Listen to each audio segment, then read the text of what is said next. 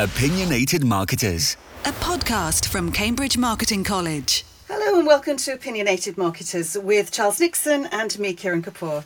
Today we're talking Christmas ads, much to Charles's annoyance. I've sort of insisted because it's December and I feel we should. Charles, this is not really a topic you want to cover, is it? Humbug! It's one of those things where one becomes somewhat conflicted. You know that you used to enjoy it. You think that everyone should enjoy it, but you also see the rampant commercial side of things and the downside that brings with climate change and the ecological issues that there are. It's not unfair to say that I've always been a little bit concerned of the over-commercialization of Christmas and the constant imperative to buy more and more and more products, which in most instances will probably not last very long. And my son has probably been the beneficiary of those like everybody else. My concern these days is more that we're just seeing what we used to do right the way through the last 40 years, from the 60s onwards, which is basically lots and lots of commercialization to make people buy things. But now increasingly with one's age, one sees that many of the things that are being offered are not necessarily good for us or necessarily good for the planet. And that's the process by which my brain goes through when I see a whole scree of adverts these days. There are some exceptions, though. So let's talk about some of the exceptions that were what had caught my eye. So there's a nice Diageo advert going out at the moment, which is all around. Diageo is a big drinks manufacturer, particularly alcoholic drinks, and they're doing a big campaign about you don't have to overindulge on the alcohol at Christmas time to enjoy yourself. So they are admittedly pushing their low alcohol drinks and no alcohol drinks, and so there's a sales element, but they are looking to do something a little bit different. Yes, I think there's an element there which is commendable on the basis that we have talked in the past about stimulating over-consumption of things which are not good for either the self or society. This is showing some sort of level of moderation, whilst at the same time achieving hopefully some balance in maintaining a healthy revenue stream. So I think that is not necessarily commendable, but it is acceptable.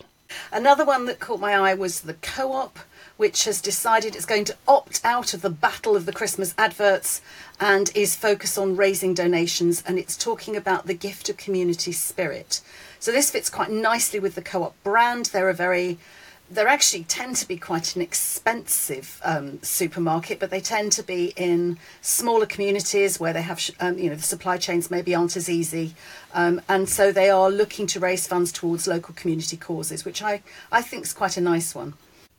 I think that is good. I mean, you're absolutely right. It fits with their brand and their ethos, and it's nice to see that the purpose of the organisation, the ethics of the organisation, is maintained when it could quite easily be converted into just sell as many things as possible. So yes, I think that one is definitely to be commended. Similarly, the one which we talked about last week of Iceland, which has decided that it will not do an advertising campaign and put the money towards customer discounts and customer support.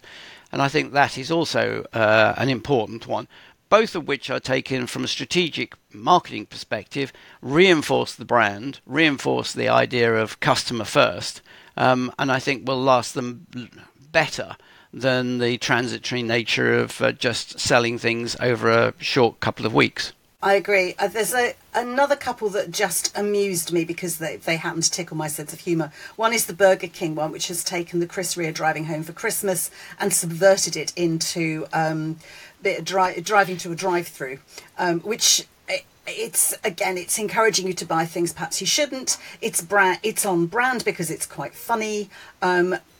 I know that it probably feeds into your dislike of Christmas adverts, Charles, but I just thought it was just a bit of fun. Whilst one cannot deny that it is a bit for fun, it makes musing, it is not, in my opinion, the right thing to be advertising, and given the fact we have an obesity crisis, it should be banned. Okay, that's quite definite. Another one, I don't know how you feel about this one. This is the EasyJet, which has got special post boxes at airports, and it's going to take letters directly to Santa at Lapland. I don't know how you feel about that one. It sounds like someone in the marketing department had a brainstorm, quite frankly. I don't understand it. If they're just going to carry it on ordinary aircraft, which are going anyway, and it's not going to add to the pollution, that's fine. If they're doing special flights, then I think it's bonkers. But yes, I suppose in one respect, it's playing to the issue of there are a very large number of people who will go and travel this Christmas period.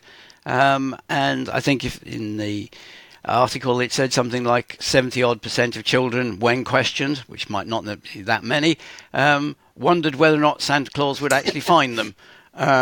So there was an element in that, which in one respect seemed harmless. But you could argue was encouraging flights, which is with COP going on, we know perfectly well this is one area that we should be cutting down. And my last one that I spotted was the KFC. Now, Kentucky Fried Chicken do really well on the wacky adverts. They really came into their own during COVID and lockdown and releasing. They released recipes, and then they did a whole series of "I Bet You're Glad to Have Us Back" as they showed people trying to create their own burgers, and then famously they ran out of chicken and ran a whole series of "We Only Had One Job" ads. So this time they've got a different line that apparently customers have been asking for a Kentucky Fried Turkey burger, and there's a title on the screen saying "We heard you," and the next line says "And we ignored you." The customer is always right, but not when it comes to switching out chicken for turkey. I thought that was just quite a bit of fun. They're not really encouraging you to rush out and buy more, to be honest. It's more a profile build. Yes. In one respect, that is a saving grace about it. It is quirky.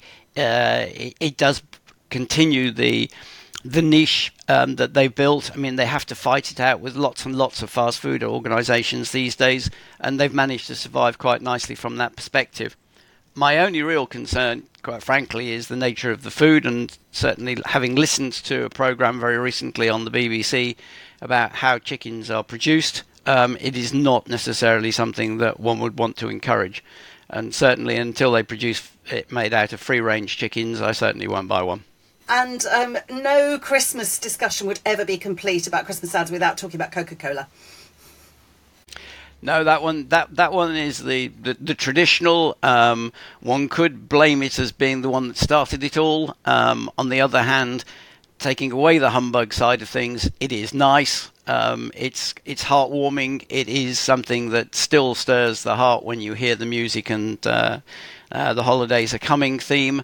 And they're now doing more and more events and bringing it back to being physical as well as being on television and cinema. And I think that's a nice way of doing it. It will be consumed in vast quantities over Christmas. There's no problem with that from their perspective. It is it is bringing a bit of joy, I suppose, to people who don't necessarily feel the joy. So even I might even look at one.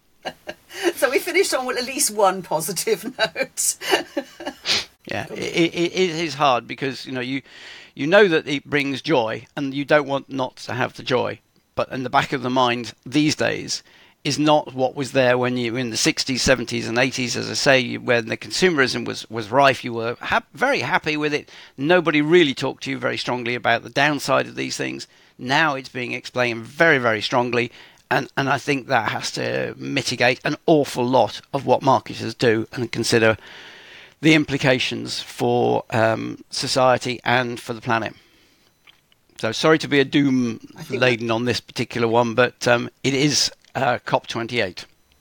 I absolutely agree. Thanks, Charles. Lovely as ever to speak to you. Like and subscribe to this feed for more podcast content From Cambridge Marketing College.